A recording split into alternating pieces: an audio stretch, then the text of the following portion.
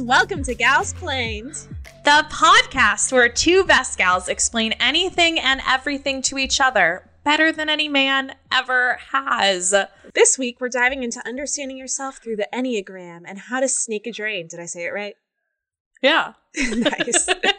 Yeah, you could Google it, but isn't it more fun to learn it from a friend? I'm Michelle. And I'm Claire. Hey, Claire, how you been? I'm good, BFF. How are you? I'm good. Just a warning to you and all of our listeners, if you hear me with a scratchy throat and a cough, I do not have COVID. I literally got tested yesterday. I'm just, a little under the weather. Aw, this is like the worst year to have a cold because you might get a scratchy throat from the weather and then your anxiety might be like, ooh, it's COVID. And this is getting into how New York is handling things in my specific area, but it was even worse because I had to stand in a 5-hour line in the cold to get COVID tested. And I was like, this is certainly not helping any sickness I have. I was getting more of a cold yesterday just from standing outside. That's the worst. I'm so sorry. Oh, it's all good now though, because I know I'm negative. So at least there's that. Woohoo. Michelle, I wanted to say, speaking of the cold and wintry, last week we talked about battling the winter blues a little bit. And I was talking with some friends and some listeners this past week about their ideas for battling the winter blues, which we will shout out more at recess. But the biggest one that people said was, oh, so if stimulating yourself helps with winter blues, is that why so many people have been decorating for the holidays so early? I totally thought you were going to go somewhere else with that, Claire. No, wow. Michelle! I was like, oh, we're doing this. I thought we were non-explicit, but... You're the only one that makes it explicit. That's unfair. That is unfair. Wait, that makes sense, though. Going to the PG route. Yeah. Well, I know here, no matter what you celebrate, it's so fun to walk around and see lights up, but just seeing bright lights on people's houses when it gets dark at 5 o'clock at night is really fun. Right. That makes so much sense because we talked so much about light last episode. Yeah, I think a mood is so helpful, setting a mood, and your space can really stimulate you in different ways. So I know we have already decorated for the holidays in my home. I will have to send you a picture, Michelle, because it's a lot. Really? Oh man, you're gonna have to post that on Instagram too now, so our listeners can see what your setup is for your winter blues. I know. I wish I could have everybody over for a big holiday party, but no, don't do that. There's a pandemic. Yes. All right. Well, what kind of person would throw a holiday party? I think you have a really good way of figuring that out today with enneagrams. Does that possibly help with that, Claire? Is that a good transition? Sure, Michelle. I'm gonna yes and you. So I do want to say, before we started this, I asked Michelle to send me her enneagram type, and she sent me her Myers-Briggs personality type, which is letters, and I responded, no, Michelle, it's a number, 1 through 9. So you are ready to learn something that you seem to not know a ton about. Okay, I think now that I know it's numbers, I think I'm whatever the mediator is, but I'm sure we'll get to it. I'm sure we'll find out exactly what that is. Yeah, I'm excited to know. I'm so excited for you to know this because honestly, it's so much fun to explain this to people. You know me, I love explaining this kind of stuff to people. I'm as our listeners can tell from the last 5 or so episodes of where my topics have leaned, I like to share information, give people helpful advice. So that's what I'm all about. If that helps you figure out what I am. Yeah. We'll see. The Enneagram is a tool to help you understand yourself better, to help you find the best path forward for your self-growth and your self-development. I'm all about learning how to advance forward, how I can better understand myself. We do a lot of work a lot of times in this space where I feel like we're learning about how to better communicate with other people. Like when we talked about apology languages a few weeks ago, or love languages, or any kind of like, oh, I know that person is this Myers-Briggs personality type, so this is how I should communicate with them. I know in workplaces, they often take personality quizzes to see how everyone likes to be best communicated with. But what I like about the Enneagram is it's for you. It's all about understanding yourself better. And yes, you can use it to understand other people, but it's really about your own self-development and your own self-growth. Interesting. Yeah, I think there's a lot of beauty in that. Well, because I think the reason I have never really looked that into Enneagram is because I look at a lot of other personality things already. Like I look at astrology, I look at Myers-Briggs, I look at all of this stuff, and it's just like, okay, I'm done trying to define who I am through these things, you know? It gets tiresome being told what you are all these times. But what makes this different? Yeah. Yeah, I think, and I'll say the best way to learn what Enneagram you are, and I'll get into more about what they are, is to just learn about them and listen and decide what resonates with you, which is what I like about it. You don't have to take some personality quiz. You don't have to answer a bunch of questions. It's all about you and what you resonate with. So it's not like someone else is putting you in a box. It's more like you're going towards what you feel resonates best. I see. That makes sense. Yeah. So Enneagram actually means a 9-pointed figure. And there is a picture that goes along with it, which you might have seen. It kind of looks like a superstar inside this circle with 9 points to it. And each point on the Enneagram is a different type. And each type centers around a universal human struggle. We might relate to all of them because they're all human struggles and we've probably all felt all 9 at some point. But normally there's one that we resonate with the most. It's the essential problem of one type or an essential desire that type has.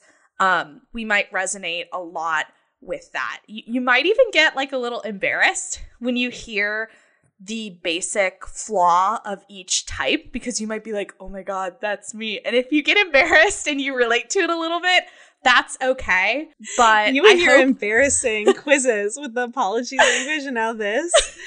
I don't find any of this embarrassing because I like to be an open book in learning more about myself, because it's just who you are, and like be unapologetically who you are. The cool thing about the Enneagram is it doesn't change. They say that you develop the Enneagram, what type you are, when you're a child, and it's not supposed to change in your life. So you're not like, ooh, I'm a type 1, but I really want to be a type 5. It's like, no, just accept where you are. And all of them have wonderful things about them, and wonderful celebrities and politicians and world reformers that have been those types before. So I just think all of them have beauty and purpose in our world. It's kind of like going back to my love for Greek mythology. When you read Lightning Thief, they say every demigod has one fatal flaw. And it's like you just have to figure out what your fatal flaw is or it'll get ya. Like, I feel like this is showing us what my fatal flaw is and what your fatal flaw is. Yeah. So I'll walk you through all 9 types of Enneagrams, all 9 points on the Enneagram. And keep in mind, you might resonate with a lot of them, but there's typically one that you fall into. And I'll walk through kind of the basic desire of that type and then their fear, which can lead into flaws, because oftentimes our flaws come from our fears, right? Mm-hmm. I also want to say thank you to the Enneagram Institute and the YouTuber Frank James for all of this information. I could not have done this without these sources. They were super helpful and straightforward and clear. And if you want to dip your toe in even more, I recommend going to those sources. But first, let's walk through these 9 types. Are you ready, Michelle? I'm so ready. Yay. All right. Type number 1 is the reformer. They are rational, principled, purposeful, self-controlled, and they can be kind of a perfectionist. This might be the goody two-shoes in school. This might be the person that has a super strong sense of right and wrong. So their basic desire is to be good, to have integrity, to be balanced. And their fear is of being corrupt or evil. And this fear can come out in being judgmental or even intolerant of people that are different than them. But you might think of some people that are number one, the reformer, are Confucius, Plato, Joan of Arc, Michelle Obama. And Mary Poppins is a good fictional figure when you think of the reformer. Interesting. Those are good people. Yeah. Every single one has good people. That's the thing. It's not like better to be one over the other. Okay, number 2 is the helper. And this person is caring, demonstrative, generous. They can be people-pleasing. This is the friend that takes care of you. This person makes a very ideal parent. They're there to listen and make you feel understood, but sometimes they can go a little bit too far with that. So their basic desire is to feel loved, and their basic fear is of being unwanted. Ooh. And a person that is the helper is Mr. Rogers. Yeah. I love Mr. Rogers. And it's important to note that these basic fears that can come out in kind of negative traits, like the helper, if they're not a well-developed person, could be a little too people-pleasing, a little bit possessive, even a little bit manipulative. All of these types can turn negative if you're not self-aware of what you are, which is why I think it's really important to be self-aware. Number 3 is the achiever. They're very success-oriented. They're adaptive, they're driven, they're very conscious of their image. You might think of the high school president or the guy that wanted to be the lead in the play and the star of the football team. They're driven by success, attention, and external validation. And their desire is to feel valuable and worthwhile, and their fear is of being worthless. So I always think of Rachel Berry from Glee as the achiever. It sounds very Slytherin, too, for my Harry Potter fans out there. Yeah, that makes sense. Number 4 is the individualist. They're sensitive, expressive, dramatic. They can be a little self-absorbed and temperamental. So think of like the brooding guy in the corner of the coffee shop that writes poetry in his leather-bound notebook. See, I was going to ask, how is this not Rachel Berry? Because if like self-centered, but I see it's more like internally self-centered.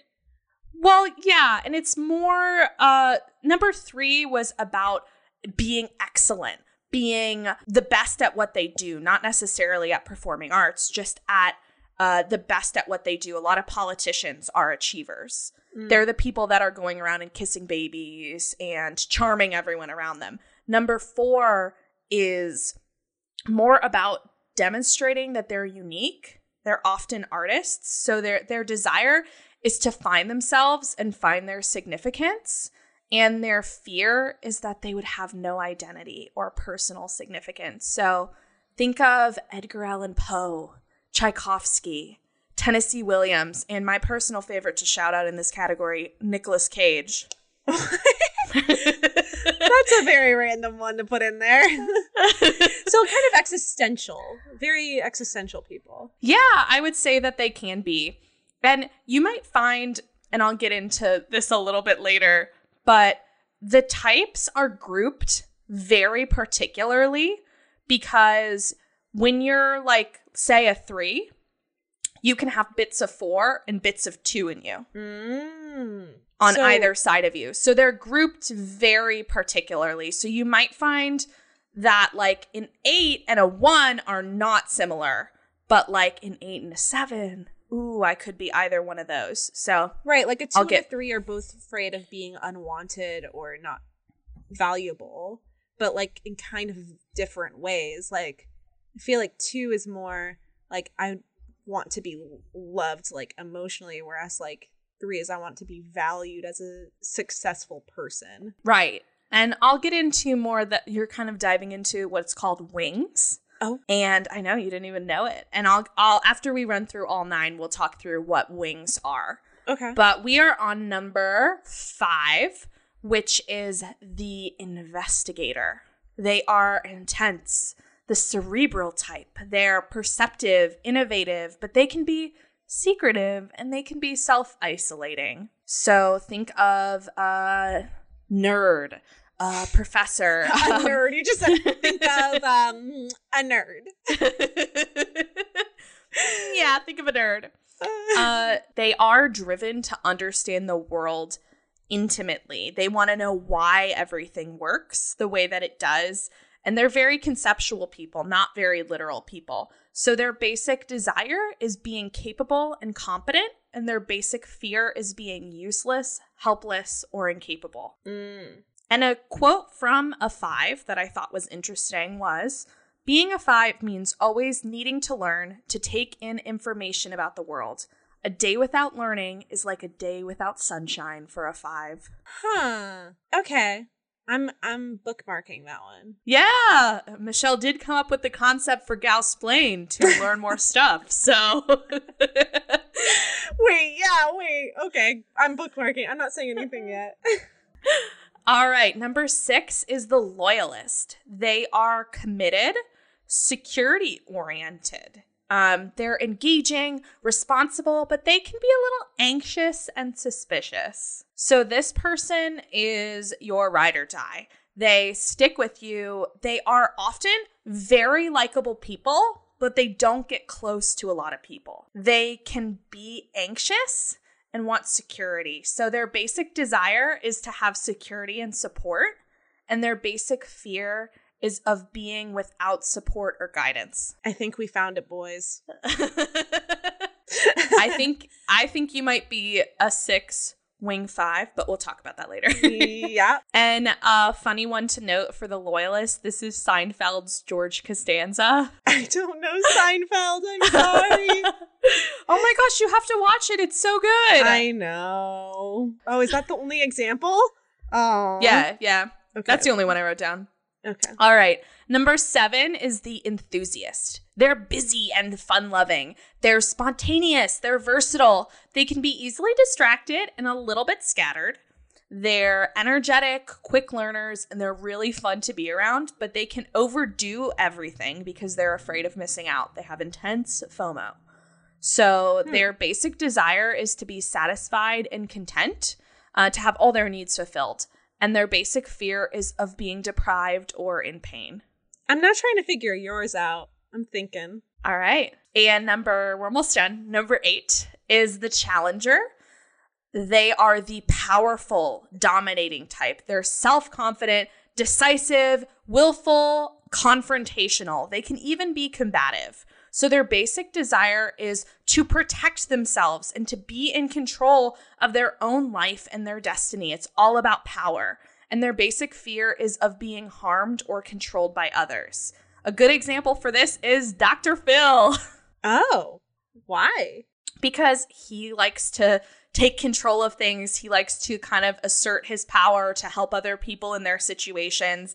And he kind of thrives in this confrontational space. So this one would be afraid of being out of control, essentially. Yeah, think of like a drill sergeant or like very military too. Okay. And then number 9 is the peacemaker.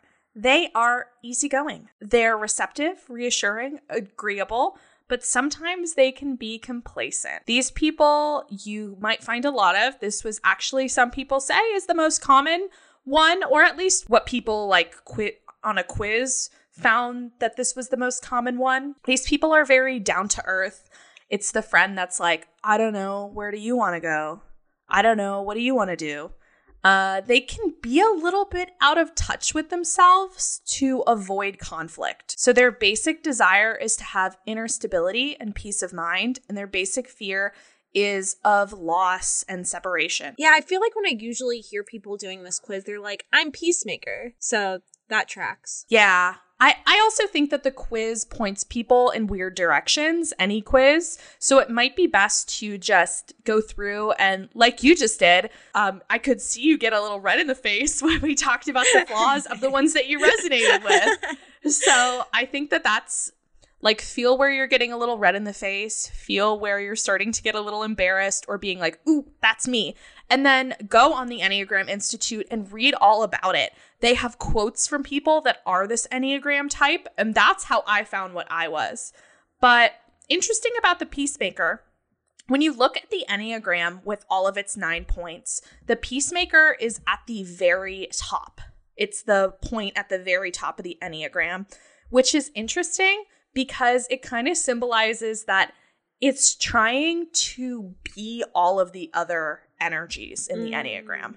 All the other ones are flowing through it, and it's just trying to go along with everything, but sometimes it can lose itself in the process. That makes sense because they're trying to make peace with all the other personality traits in the world. Yeah. Can I take a guess at what you are? Yeah. So you said I was probably 6 with a 5 wing, which we haven't understood wings yet, but like that's just the thought. I can understand the basic idea of it. I think that you're a 6 with a 7 wing. No? She shook her head no. Okay, well, let's figure it out. Tell me. So I read this quote about a 2, which is the helper. Okay. And it really stuck out to me. It said, all my jobs revolved around helping people. I was a teacher who wanted to be sensitive to children and help them get off to a good start. I was a religious educator in a number of parishes. I thought that if people learned about their spiritual lives, they'd be happier. The most important part of my life is my spiritual life. I've been trying to help people for years. Every job that I've had has been focused around helping people. So when I look at my past and the moments that I was happiest, it was when I was helping people. And kind of to dive into wings, which I think helps people understand a little bit more about it. So I'm a 2, which is the helper. I like to think that I can be generous. I can be very caring. I'm very driven by helping others, but sometimes that comes off in being very people-pleasing and losing myself in the process. Do you see that for me? Yeah, no, definitely. Well, that's why I was confused at first because I almost felt connected to 2, but I wouldn't say it's what drives me is caring for other people. I say that like people pleasing is definitely a problem for me, but I think it was more along the lens that 6 explained it. I really started figuring this out about myself in different jobs that I've had and different situations I've been put in where I felt almost morally corrupt asking things from people when really I just wanted to help them. That was the biggest thing that told me like, gosh, I'm a 2. I just want to figure out how to help people. And I teach, so I think I feel really fulfilled when I'm done teaching, when my students feel like they've gotten a lot out of our classes. So that really pushed me into like, yeah, I'm definitely a 2. Yeah. I like sharing this kind of content because I feel like it helps people. Yeah, well, because I've been really like attracted to teaching, obviously. Like I love learning. And explaining things. Whoa. But like, it's definitely fulfilling for you, I think, in a way that it's not for me. Like, I think it burns me out a little more than it does you when it's like with this lens of helping people and not just for fun, you know? Yeah. But to explain wings really fast, a wing is on either side of your number. So I could be a 2 wing 1 or a 2 wing 3. And it means what you're most connected to. And it kind of tells you on the 2 spectrum, where do you lie? It's different shades of each type. So if I was a 2, which is the helper, with a wing 1, which is the reformer, I would be considered a servant. But if I was a 2, the helper, with a wing 3, the achiever, I would be considered the host or the hostess. And that's what I consider myself because I love... I was going to guess it. Wait, I was going to guess you were with a wing 3. I'm so proud of myself. Because, I mean, at the end of the day, you did go to acting school, which I think is definitely one of those things like you want to be valued to a certain extent for your success and your talents. And I love presenting. I love being in front of people. I love like teaching for that aspect too. I don't have a problem with public speaking. So I think that that's where I lie. What do you think you are, Michelle? I think it stinks because I don't want to say that I'm always looking to learn necessarily, because like I'm a person who sucks at reading, but like I always am watching like a ton of video essays on YouTube, and obviously we made a podcast off learning more and more, call ourselves lifelong learners. So that's why I think that 5 is a wing for me, but I think I need to know more about 6 because it did really resonate with me. Yeah. A 6 wing 5 is called the Defender, which I think really, I said this a few weeks ago, like Michelle is always the person that you want on your side. She's always the person that you want sticking up for you. And I think that that really has to do with you. If you go on the Enneagram Institute website and you click on any type, it not only walks you through what the type is, what the wings are, what this means, a bunch of different kinds of people that could be the same type as you. It also walks you through different levels of development. So a level 1 is the best that you can be as a type, whatever you are. And level 9 is the worst that you can be. It walks you through what other types you might misidentify with, what addictions you might fall through. Interesting. What would you say is the biggest difference between 2 and 6 then? Because both are very loyal. Right. I would say that a 6 is loyal mostly to the people that are very close to them.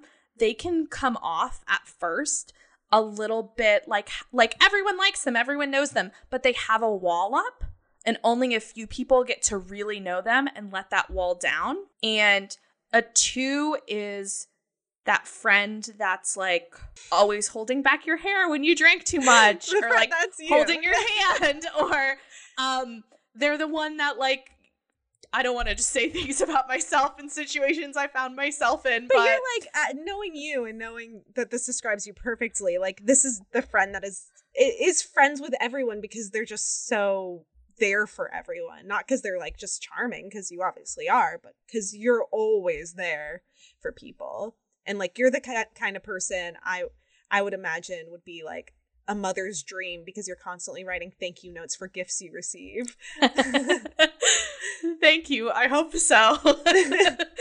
And I think you as a number 6, as a very loyal person, I've said this in this episode and in the past, and also to you, like you're just always the person that people can count on. If you're in Michelle's inner circle, like you're in your inner circle, like, and you are very supportive and you help a lot of people that you care a lot about. Man, Claire, I miss you. I don't know if I miss you too. Podcast, but I miss you. I miss you so much. I know. Yeah, that was really sweet. Also, I hope that people listening to us by now have started to understand like whose voice is whose, because we're constantly like, you're like this, and they're like, if they don't know our voices, they're like, wait, who is like who? Wait, no. Yeah, and I know I talk in a lot of voices sometimes, so I never want people to listen and be like, is there a third person there? I know. I feel that. So, the Enneagram, I think it is helpful in not boxing you off like a lot of other personality quizzes are, but it's helpful for you to realize your tendencies and work for your strengths, and also to push yourself beyond your common weaknesses. So I love the Enneagram. Thank you so much to my friend Carolina for recommending that we do the Enneagram. Oh, I didn't even know this was a rec. Thank you. Yeah. And this was Enneagram 101. If you want Enneagram 201, let us know. Michelle, what'd you think about all this? I thought it was way more informative than Myers-Briggs, which I'm very thankful for because, like I said at the beginning, I was getting tired of personality quizzes, and this felt a lot less like a personality quiz and more like like self-awareness, self-help kind of situation. Yeah. And I feel like I could definitely go explore this more and find out even more on my own terms. So thank you for introducing this to me.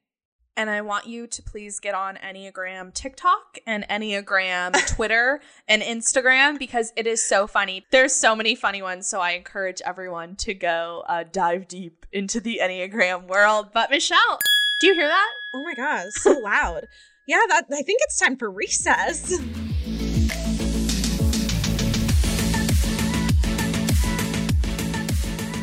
Welcome to recess, everyone. Another lovely break from a lovely episode. And I just have to say this, Claire, because we didn't say it at the top of the episode. And for anyone listening to this on the day it comes out, happy Thanksgiving. Oh my gosh, happy Thanksgiving. What are you doing for Thanksgiving, Michelle? I am having a little socially distanced Thanksgiving because we're not allowed to be with family this year. Me and my roommates are making a big feast together, teaching ourselves how to make the dishes that we would normally just sit around and wait for our parents to make at home. And I know that sounds terrible, but I truly am not allowed in the kitchen during Thanksgiving. So I'm finally I have to be the one in the kitchen this year. So there you go. I love that. Wow. Take this Thanksgiving to learn something new. I'm going to gal-splain Thanksgiving to myself. Oh my God. How about you? What are you doing for Thanksgiving? I am going to see my parents. We've seen them throughout all of the virus because they're only live about 2 hours away from here. So they're in our little pod. Well, it sounds lovely. I hope all our listeners are either having or already had a wonderful Thanksgiving and are staying safe this year. And we're thankful for all of you. Oh, yeah. So, Michelle, to get to the topic of recess, last week we asked all of our listeners what was their reality TV guilty pleasure, and then what's something that's an instant mood booster for them, what's their self-care. So a lot of people actually responded that those two were synonymous, that to stimulate their senses, to make them feel connected with people, reality TV is a way that they turn. And my mother was quite upset that we did not mention the Kardashians last week because she feels like they created reality TV, like they founded that kind of branch of reality TV. What was that like topic sector? I think it would have been considered unstructured by the Emmys, but it's basically we regarded it as guilty pleasure. Right. And from the Kardashians, they have their first, and I'm going to put this in quotations, self-made billionaire from reality TV. And I'm going to put heavy quotations. Just be on the record and agree with the quotation marks here, just on the record. But yeah, Kardashians is a fun show to watch.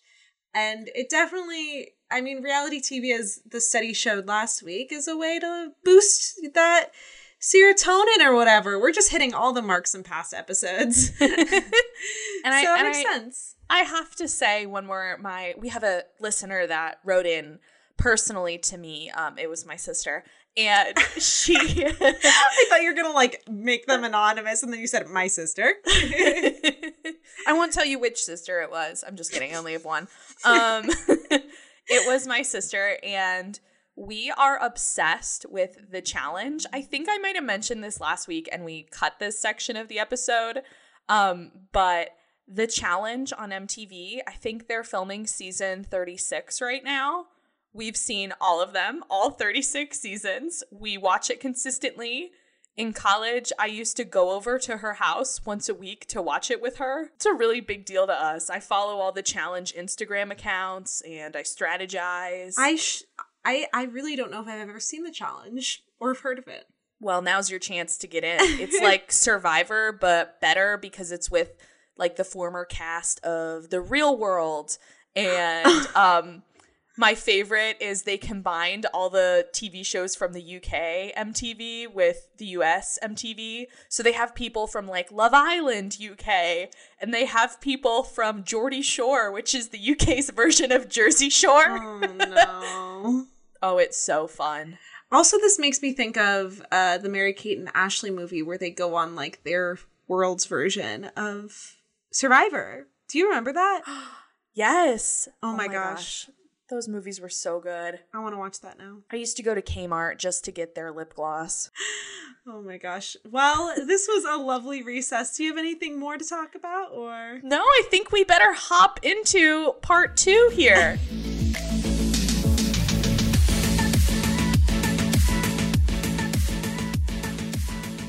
I'm taking a huge 180 away from enneagrams, and we're going to talk about how to snake a drain. All right. Woo! I just thought like we needed something a little simple, something a little practical this week, going along with the defender enneagram. I feel like I just need to defend all our listeners today from clogged drains. All right. You're so funny. What's your experience with clogged drains, Claire? I was not expecting this question. Oh my god. And I just mean like how, like, for instance, I'll start just to get the ball rolling, just so you don't have to get too gross in there.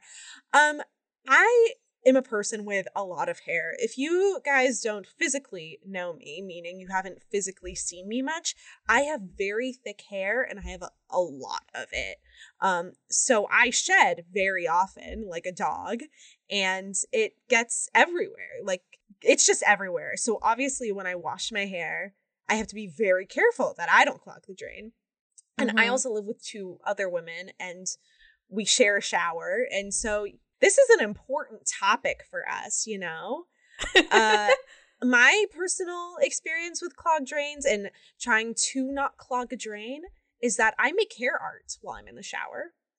And I know this is gross, but I don't like make art like Picasso, but to avoid it going down the drain, you just have any hair that you have in your hands and you just put it on the wall, and then you clean it off when you're done. Right. So that it doesn't go down the drain. And I know this might get a little bit of a gross topic, so I'm just warning you for anyone who gets auditorially disgusted by things like this, but it's a factor of life, okay? We have hair and it goes down drains. Well, I know my experience with it is I also shared the bathroom with my sister growing up. We were in charge once we were a little bit older of snaking our own drain. You know, we got that like wire hanger, put it down there, and it was really gross. But I can also say, living with Jeff, he grew up with all brothers. I don't think he was aware of how much girls shed in general, but also how much hair gets in the drain. We just had to buy another thing of Drano because he was like, we just bought Drano when we moved in a few months ago, and we already need it again. Yeah, I think we actually are in need of Drano in my household, which we will get to. But I will say to any men or people who just don't have much hair and have never had much hair, if you ever end up living with someone who has a lot of hair, fair warning to you that you will need to know how to do this too.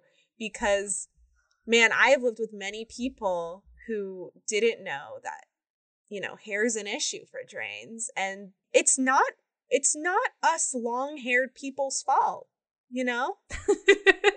It's just a factor of life for us. We can't control it. And so today I'm going to teach you some easy steps to snaking your drains, to tips to avoid messy drains, I myself usually just pour some Drano down there and use a little plastic snake.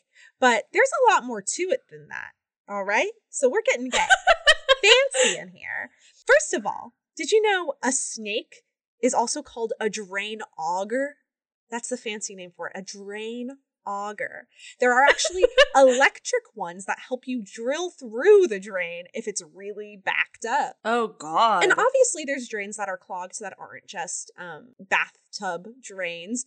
Oftentimes you can get your sink in your kitchen clogged if you put too much food down there. So that might be a situation you might need to help that out. And so that's the types. You could get a plastic ones that you don't need to pull that much out with. That's usually the ones like me and Claire would use to pull our hair out. But there's also fancy metal ones that aren't electric, but they're just more sturdy, I did the wire hanger method where I took a hanger and I broke it open and I use the hook on the hanger to hook the hair out. I think that's smart too. I think there might be problems with damaging the ceramic by scraping it. Sorry, in Mom your and Dad. drain. That was at your house? But I don't know. I'm not a plumber scientist, so I can't know for sure. So once you put that snake in there, you crank it, and you don't stop cranking it even if it hits a blockage. You just have to crank that snake through it, get the stuff out, right? Ew. Claire looks so disgusted. I'm so sorry. We just got to get there. We just got to talk about it. Then you have to test the water to see if it goes down well. If it doesn't go down well, that's when you bring the Drano in. And usually, you got to bring the Drano in just to make sure you get everything, in my opinion. But if you don't want to use Drano, you're not a fan of the chemicals, there's other things you can do. For instance, you can heat up a tea kettle and just pour hot water directly down the drain. The things I read said that you want to avoid just putting the hot water like from the shower down the drain, because that's not really going to do much. It's never going to get as hot as a tea kettle, and it's just not going to go as directly into it as you'd want. So yeah, get the tea kettle, boil some water, put it down the drain. That should help you. You could also make a homemade solution that really does the trick of half a cup of baking soda with 1 cup of vinegar. I am just thinking about doing all this now. The second I always hear something about how to clean something that I haven't thought about, I'm like, oh my God, I need to go do it right now. Yeah, I mean, I never knew about the half cup of baking soda with 1 cup of vinegar thing, which I'm going to keep saying because oftentimes when I hear recipes like that, I immediately forget the serving size. So it's half a cup of baking soda with 1 cup of vinegar. And you just pour it down there and you let it sit for 15 minutes, like as long as you would Drano. So I haven't tried it. We'll both try it, see what happens, I guess. But it is an option. And you know what? Claire? I just need to say it because we haven't said it yet. You need to know how to do this, because how are you going to have a peaceful, cold shower if your drain's all clogged up? True. It all comes back around to the cold shower. The cold shower cult needs to be here every episode. We always are putting it in there. And you want that peaceful cold shower without the cold nipping at your feet because it's clogged. Just got to say that. That's true. It's always really gross when you're like in the shower and it's like up to your ankles. Yeah, that's how you know that you need to do something. Yeah. So here's some tips to avoid a bad drain, essentially. For your garbage disposal, if you're lucky enough to have a garbage disposal, I myself am not, use cold water when you have the garbage disposal on, and let the water run down it for 30 seconds after using the disposal to clean everything out. All right? Clean your shower drain often. You should be doing it once a week, man. I know it's hard to forget, but you got to clean that. And don't throw trash in your drains, including, your toilet too. Just don't throw trash in there. It's just for the smaller stuff. And also going back to your kitchen sink, I just need to put this in there. I didn't even read this anywhere, but I've realized that not a lot of people know this. Don't put oil down the drain. It will ruin your pipes. Do not put oil ever down any drains. Just needed to say it. That's good to know. You have to put that in your trash. It damages. Wow. I think I told my mom this recently. Mom, if you're listening, I'm disappointed in you. Michelle's like talking with her hands, like getting really passionate about this. I had no idea you were so loyal to your drains. Okay. I see what you did there. But that's basically, I wanted to keep it short so we could have a lot of talk on enneagrams. That's basically it. I just have a question for you, Claire, because I'm actually very passionate about this. What's your favorite type of shower drain? Can you walk me through the types? Well, like in my life, I've had many different types of shower drains, right? Like you can have a fancy shower where it's like a line and there's slits in the line and that's what the water goes through. You can have like a shower that like it goes into like a little hole divot in the center and it's like little dots in it, and that's a drain. Or you could have it where the drain's sticking up and you have to and everything goes under the stick up bit. You know what I mean? Right. That's like kind of a tub shower combo a lot of times. That's for a tub. Or you could have it where the one with the circle one with the dots is like at the end of the tub. That's what I have at my house. Is it's kind of a combination of the stick up one and the circular one with the dots or slits in it. There's probably more, but those are the main ones. What's your favorite type, you'd think, that you've had? I think the easiest one to not get hair stuck in, we have 2 showers here, and is our like regular stand-up shower that just has like the circle with a bunch of little holes in it. Whenever I finish a shower, I just grab a little toilet paper, grab my hair, and throw it in the trash. But we have a tub shower combo that I also shower in sometimes because it's bigger, and that has just like the standard stick-up one. And I think I would say that's my favorite because it is very large, but it's also very gratifying to clean and really easy to clean. You just like unscrew the lid on it. That's what I grew up with. I'm shocked.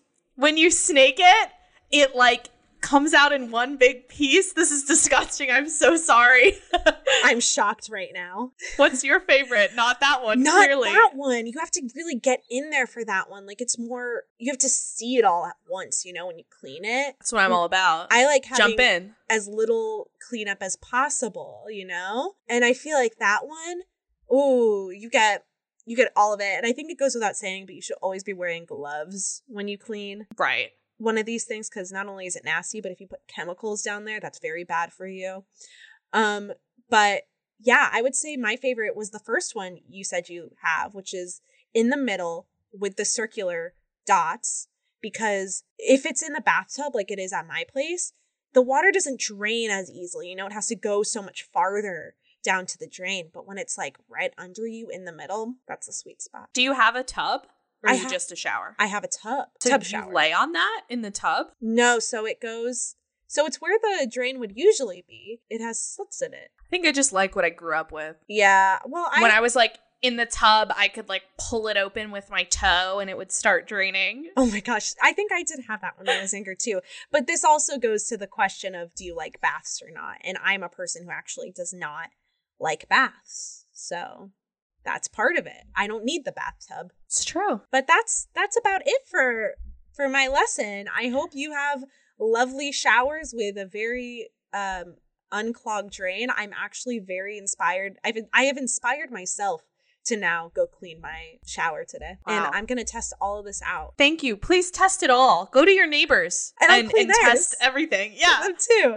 Well, I want to say, I think it's really interesting living with a partner, which person ends up doing that kind of stuff. I think that it's always me because I volunteer for this kind of stuff because I'm like, oh yeah, like let's get in there, let's clean it out. And I find like cleaning really gratifying. But this kind of stuff, I think one person in the relationship always like takes over this kind of stuff. Like if we have to deep scrub the microwave, like you bet that's me. You know, like if we have to snake the drain, oh, that's me.